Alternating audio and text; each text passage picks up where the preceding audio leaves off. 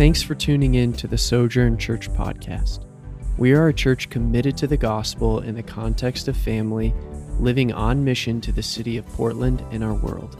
For more information, visit our website, sojournpdx.org.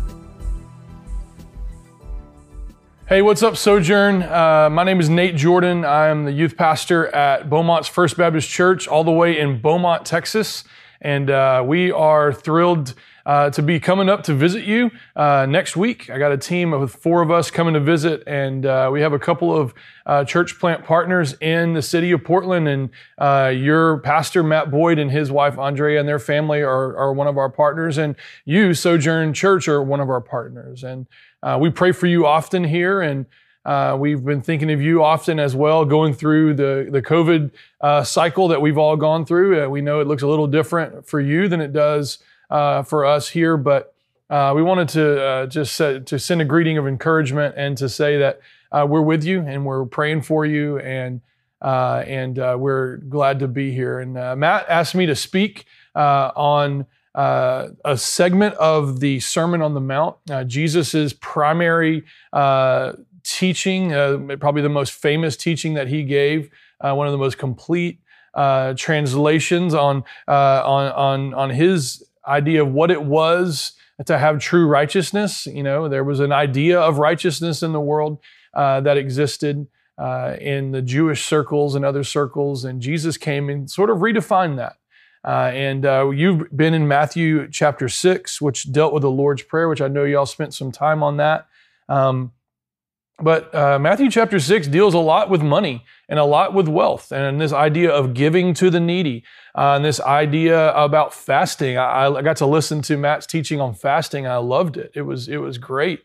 This idea of when you fast, about warning. Last week there was a warning against greed, a warning against hoarding up things and wealth for yourself, and some of these are some challenging teachings, honestly, that Jesus has given. And especially for us being Americans, we generally probably have a wealth that's greater than most of the world.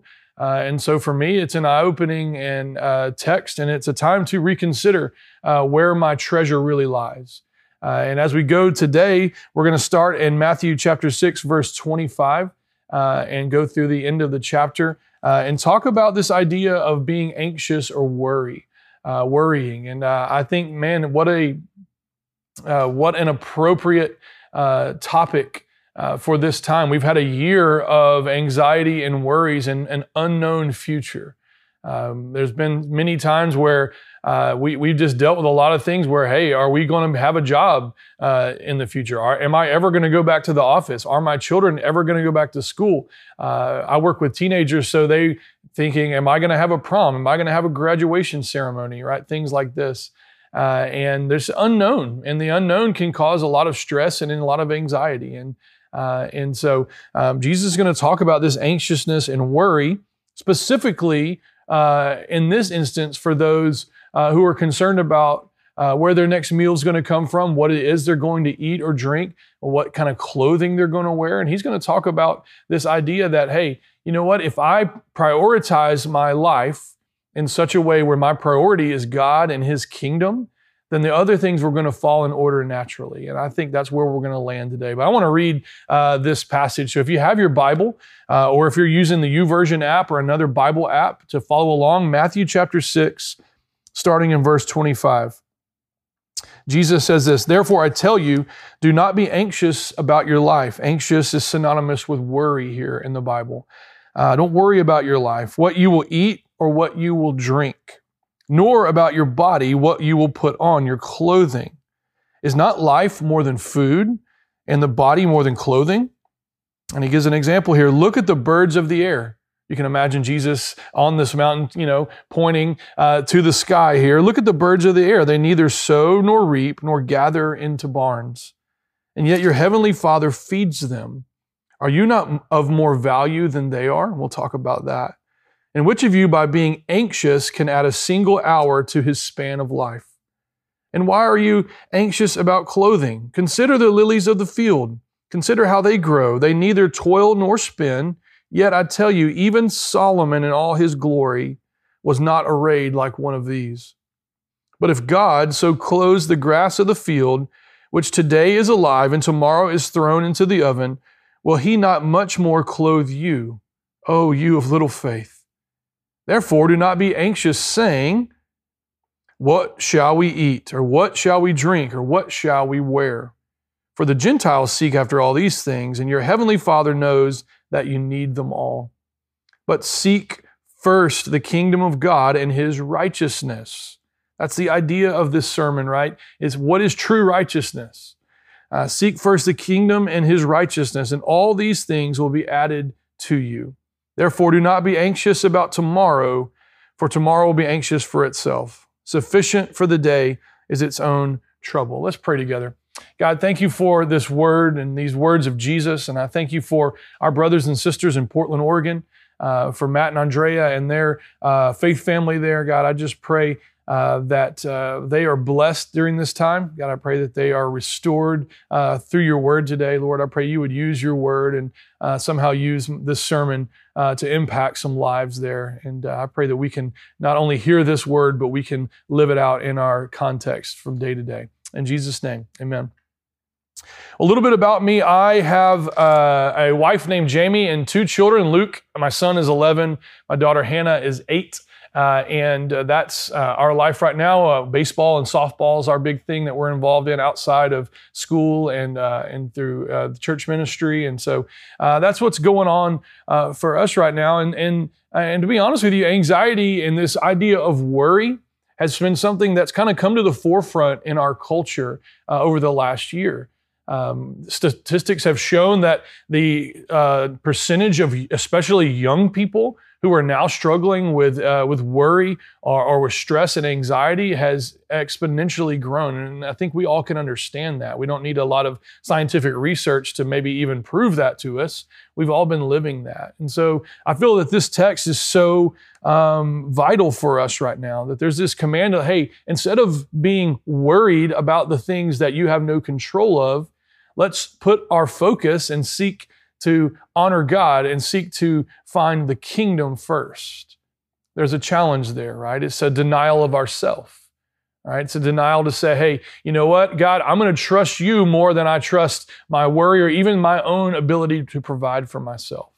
And whereas last week there was this warning maybe against wealth and privilege and this idea that I'm going to just hoard up things for myself, right? There's a call to generosity. This is a little bit different. This might take a different toll. Maybe you can relate more to this teaching than last week's. I don't know. Maybe you would think, hey, you know what? I don't really have this idea of a ton of wealth. I'm barely scraping by every month to pay my rent. Maybe this is a text for you more, but I think we can both see this. Look at verse 25. Jesus said, I tell you not to be anxious about your life, what you will eat or what you will drink. Right? Nor about your body, what you'll put on. Life is more than food and the body more than clothing. So you can look at this 2 ways. There's probably a group of people in this audience who said, you know what, I can relate to this. I don't know where my next meal is going to come from. We know that people that came to Jesus a lot of times were people who were outside of normal society. Maybe the poor and those who were cast out of society, they felt welcome around Jesus. And so there was probably a large segment of this crowd who was thinking, man, I hope Jesus feeds 5,000 again because, you know what, that would be really good. Right? Jesus was a miracle worker. We see that he fed people. That was one of his things that he did. He took care of people's basic needs. And even in that Lord's Prayer that you studied a few weeks back, right, there was a prayer for, give us today our daily bread.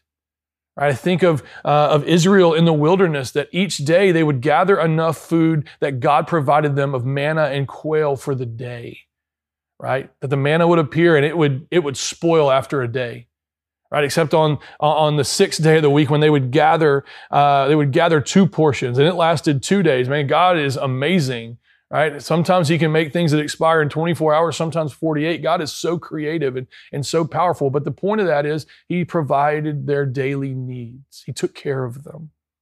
So maybe you're there, you're like, you know what? I don't know where the next is going to come from. I don't know where the next meal. And these people, they might have been bartering for their food or just subsistence farming. But God is calling them to trust Him for their daily needs, for their shelter, for their clothing, for their food. He has made us.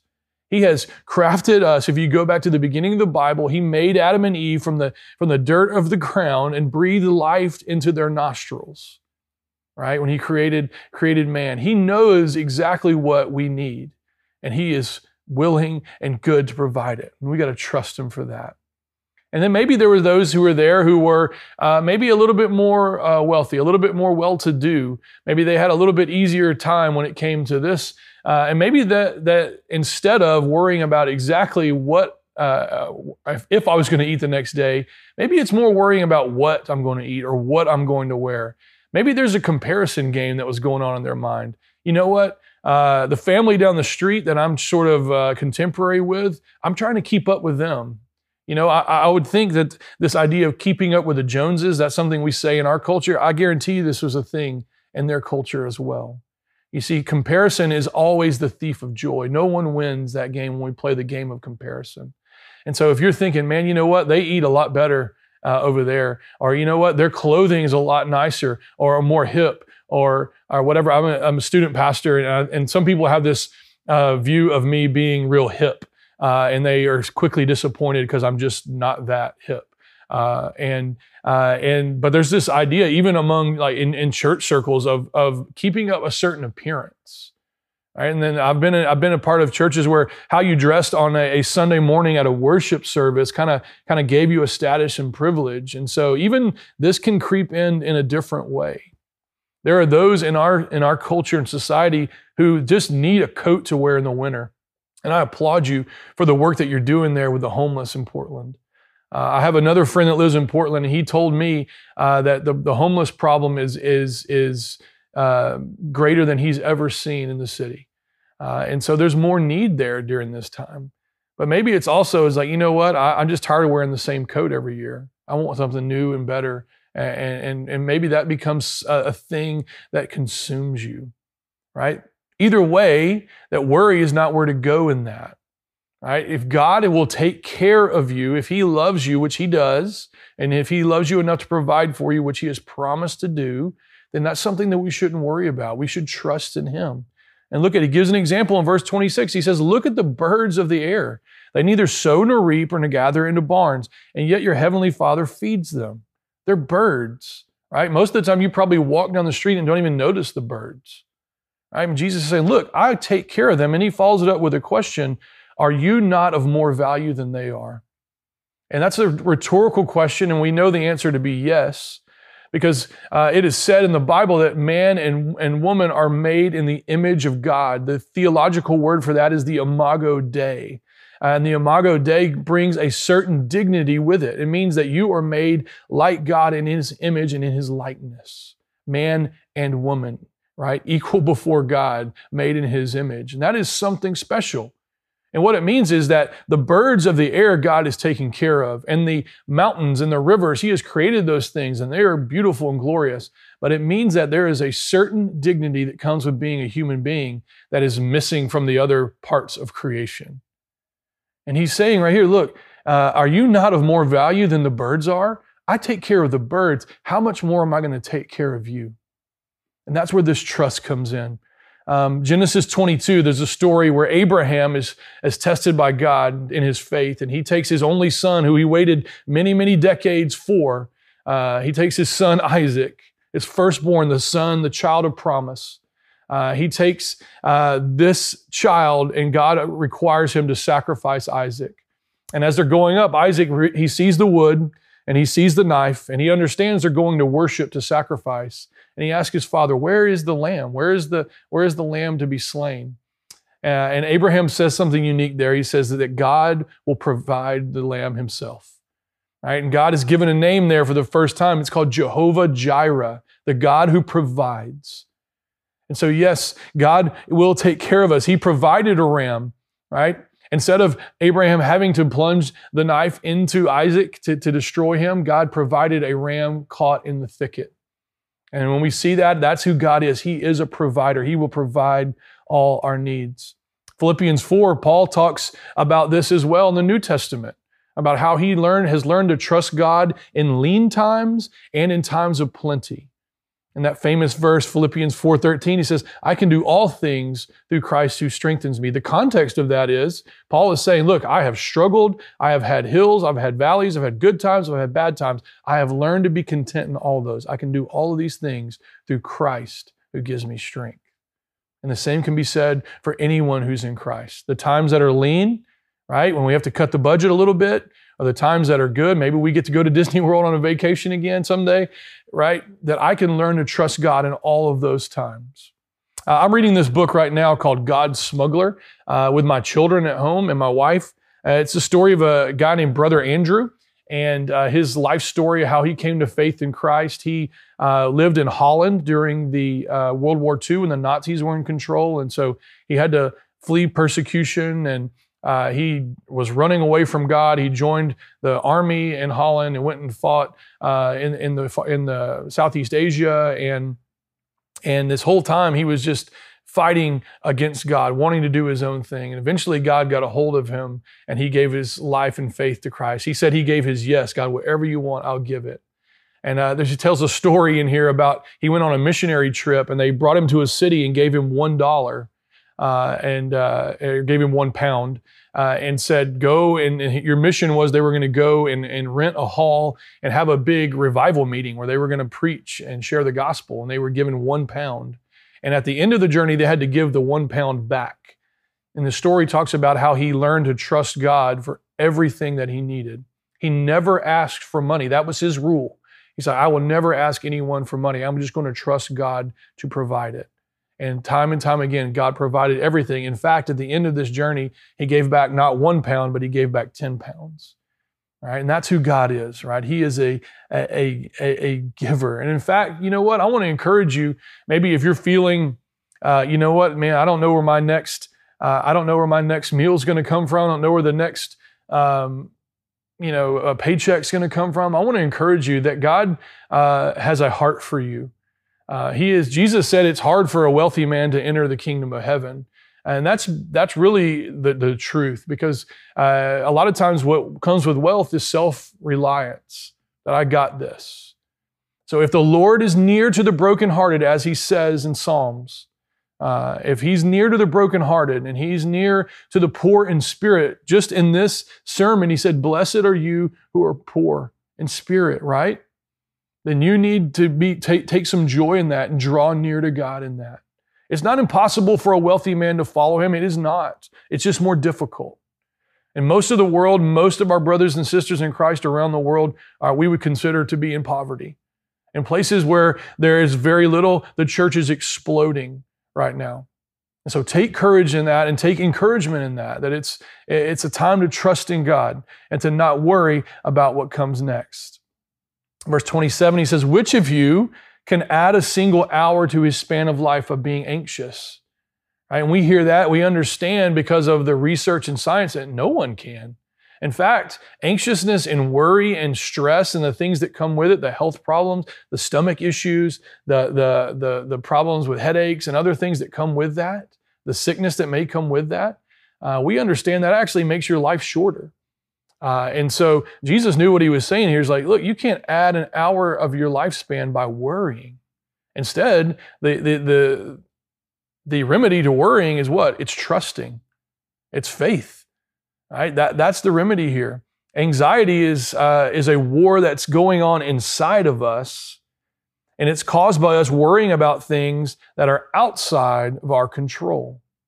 Right? There's an inside battle. That's the thing that's hard about worry, is that we may not see it on the outside, but we feel it on the inside. And that's why it kind of takes shape on the inside of us. And so worry is something that all of us, that Jesus knew we were going to struggle with, right? So don't beat yourself up on this, right? And Jesus has given us a way, and we're going to get to that, a way out of that. Young people, I work with teenagers primarily, and I've seen more of this in the last year, more of this worry and anxiety and mental health struggles than I've ever seen before. And so it's a constant pointing back to the gospel, a constant pointing back to Christ to say, look, he is sufficient for your worry and your doubt. His sacrifice on the cross is sufficient for all things. We don't need another sacrifice. I don't need to add to his work. He is taking care of it. When he said it is finished, it is finished. All right. And a lot of people are kind of getting this is starting to be caused by isolation. Sometimes this worry, if I can just share it with another person and I can share my emotions and feelings with another person, it helps. We have discipleship groups here, or we call them D groups, and we have home groups. Now, home groups are having trouble meeting in homes right now, and I know y'all are going through that same struggle. But when I can share my life with another person, and specifically another person who's trying to follow Christ like I am, then that takes my burden and my worry, and it cuts it in half a lot of times. So I want to encourage you at whatever point it is safe and it's a healthy option for you to begin to gather with other people again. I really want to encourage you to do that because that helps. There's some stats right now. I heard another pastor in Portland. I was listening to a podcast. He was talking about that most young people, Generation Z, not most of them, but about 20 to 30% of Generation Z would say they have 0 to 1 confidant in their life. That means they have no one they can really share their life with, right? The community that comes with being a part of the church is vital to your health, to your physical, mental, and spiritual health. It really is. Verse 28, and why are you anxious about clothing? Consider the lilies of the field, how they grow. They neither toil nor spin. The lilies of the field are beautiful because God made them that way. They don't rely on any of their own work. Yet I tell you this, not even Solomon was King David's son, the third king of Israel from the Old Testament, was the wealthiest man of his time and the most wise man of his time, and all his glory is not arrayed like one of these. You can imagine the splendor and the regalness that came with Solomon and his temple and the cedars of Lebanon that were brought in to build it and all of these things. And people came and laid treasure at Solomon's feet. And Jesus said, look, the lilies of the field have more splendor than even King Solomon, right? Because they have the fingerprints of God on them. Love that. But if God so clothes, verse 30, the grass of the field, which today is alive and tomorrow is thrown into the oven, will he not much more clothe you, O you of little faith? I wish you could come to Texas sometime during this time of year. We have our state flower is called a bluebonnet, and you guys may have these in Oregon as well. I know there's a tremendously beautiful, flora and fauna in Oregon. It's one of the things I love about coming to visit you. But in the springtime in Texas, the bluebonnets are allowed to grow wild along the sides of the roads, the highways. And people will drive out to the countryside just to see the bluebonnets that are a beautiful blue flower growing on the side of the road. And I get an image of this when I think of this. These flowers just naturally grow here. They're wildflowers. And how beautiful they are. People will go from miles and miles and miles to take pictures with the bluebonnets. And that's what Jesus is saying here. Look, I have been creative enough to create all of this. I am powerful enough to help clothe you and give you what you need. And this idea of the grass of the field that was cut and then thrown into the oven, it's temporary. Oftentimes the things that we're concerning and worried about are so temporary, right? That as we look back on it, we're thinking, why did I really worry about that? I deal with teenagers a lot. And so the things that they worry about a lot of times as a 15-year-old, sometimes I just want to roll my eyes and say, God, this thing is so temporary. But for them, it's not, right? They've only been 15 years of life experience. They don't really have anything past that. And so sometimes it's a step back. Let's think about how great God is and how maybe small this thing I'm worrying about is, like what I'm going to wear. Verse 31, therefore do not be anxious saying, what shall we eat, or what shall we drink, or what shall we wear? For the Gentiles seek after all of these things, and your heavenly Father knows that you need them all. Jesus used this term Gentiles to say people who did not have faith, not God's people. Paul, in his writings in the New Testament, often referred to it as the world. Right? So the world has a way of thinking, and they have a way of responding, and they have a way of acting that so many times that the people of God, the church, just don't need to model or mirror that behavior. And one of those things is to worry about what we eat, what we drink or what we wear. Right? The things that we have is the creator of all time has sent his one and only Son, Jesus Christ, to die on the cross to pay the penalty for sin for me and for you and for all time. And there's no way that you can gain more of God's love. You already have it all, right? There's no way you can gain more of it. You, if you're in Christ, have a right standing with God, and that Jesus has resurrected under his own power on the third day after his crucifixion. And today he has ascended and he is seated at the right hand of God the Father. And so if we were to view Christ for who he is and for what he has done, and if he has impacted our life with that, then we won't worry about these temporary, maybe even trivial things. Now, if we have a lot, then we should be giving a lot. Right? Some people really do not know where their next meal is coming from. Some folks really do need a coat in the winter. And so if we have extra, then we need to be giving. Why? Because God is giving. Right? But it's not to consume our heart and our mind. 1 Peter chapter 5, verse 7 says this, and I'm about to wrap up. It says, cast all your anxieties on him. Why? Because he cares for you. Here's 4 ways I see that God helps us when we take our anxieties, our worries to him. He wants those. Jesus said, come to me, all who are weary and heavy laden, I will give you rest. The first way is he gives us strength to face our trials and to not run away. Trials are coming. We're in one still, right? We're still wearing masks. We're still having to have our temperature checked. We're still deciding whether a vaccine's right for us or not, right? We're facing these trials. Isaiah 41 says this, fear not, I will help you. I will strengthen you. Right? God is a helper. He is there to help. Second way, God gives us wisdom to understand the situation. There's some hard situations right now in our world. There's a lot of gray areas. Raising a family now is difficult. You're making decisions that probably your parents didn't have to make for your kids. James 1:5 says this, if anyone lacks wisdom, he should ask God and he'll receive it. Right? And we also have God's word here, which is the source of all wisdom, right? God's own character, his own thoughts. And so I would encourage you, if you're not in a time of Bible study, to go to that. Right? If you need wisdom, it's there for you. Number 3, he gives us strength to do what we must do. Sometimes in a trial, it's difficult. Sometimes to face our worries are a difficult thing to do, but he gives us strength. Right? In Philippians 4, Paul says, I can do all things through Christ who gives me strength, even face down something that's difficult, maybe even to talk about something that's really hard for me to talk about. And finally, he gives us faith for us to trust for him to do the rest. Psalm 37:5 says this, commit your way to the Lord and trust in him and he will act. There's an act of faith that's required every step of the journey being a follower of Christ. There's an act of faith that is required to put your initial trust in Jesus for salvation. There's an act of faith that's required each day to say, you know what? I'm going to choose God's way. Right? If he asks me not to worry about these things, I'm going to pray. I'm going to talk to my pastor. I'm going to talk to my D group. I'm going to talk to my home group. I'm going to find someone that can help me through this. Maybe it is a counselor. Man, godly counselors are so valuable. Remember, whatever this is, I'm going to commit my way to the Lord. I'm going to do what it takes to honor God in this situation. And then he gives us the conclusion here, verse 33. But seek first the kingdom of God and his righteousness, and all these things will be added to you. Jesus is going to care for his people.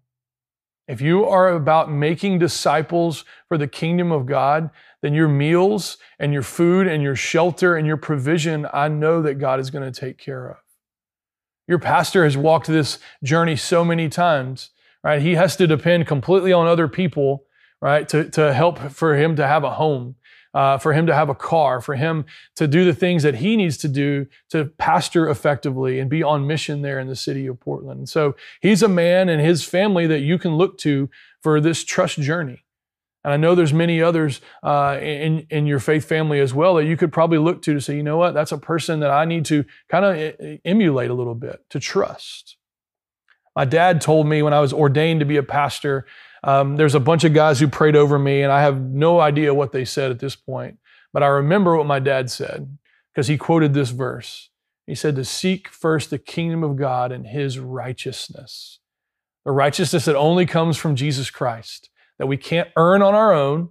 It's only given to us as a gift, right? It's exchanged for our unrighteousness. Jesus gives us his righteousness. He took our unrighteousness on the cross, all right? And he gives us his righteousness. Seek that first, and everything else will come unto you.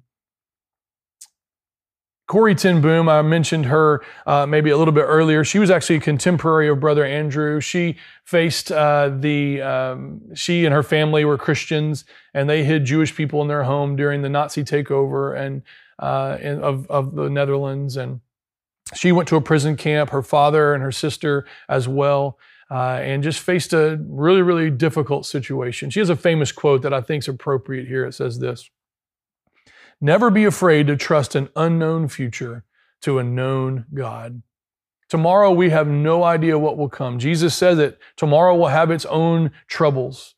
Tomorrow has its own anxieties, its own worries. Don't worry about tomorrow. But God is a big God who is capable of doing big things. He has done the work to save, and he will continue to do the work to restore and to meet your needs. And so I would say there are lots of worries in the world. I'm not here to deny that, but I would say that to go to God, right, and to trust him. If you know God, then you know he holds the keys to your future. We love you, Sojourn Church, and from here in Beaumont, Texas, we want to say that we're with you. And we can't wait to continue to partner with you over the years. All right. Thank you. Thank you so much for listening. We'd love to hear how God is working in your life. You can connect with us and find more available teachings and resources at our website, sojournpdx.org.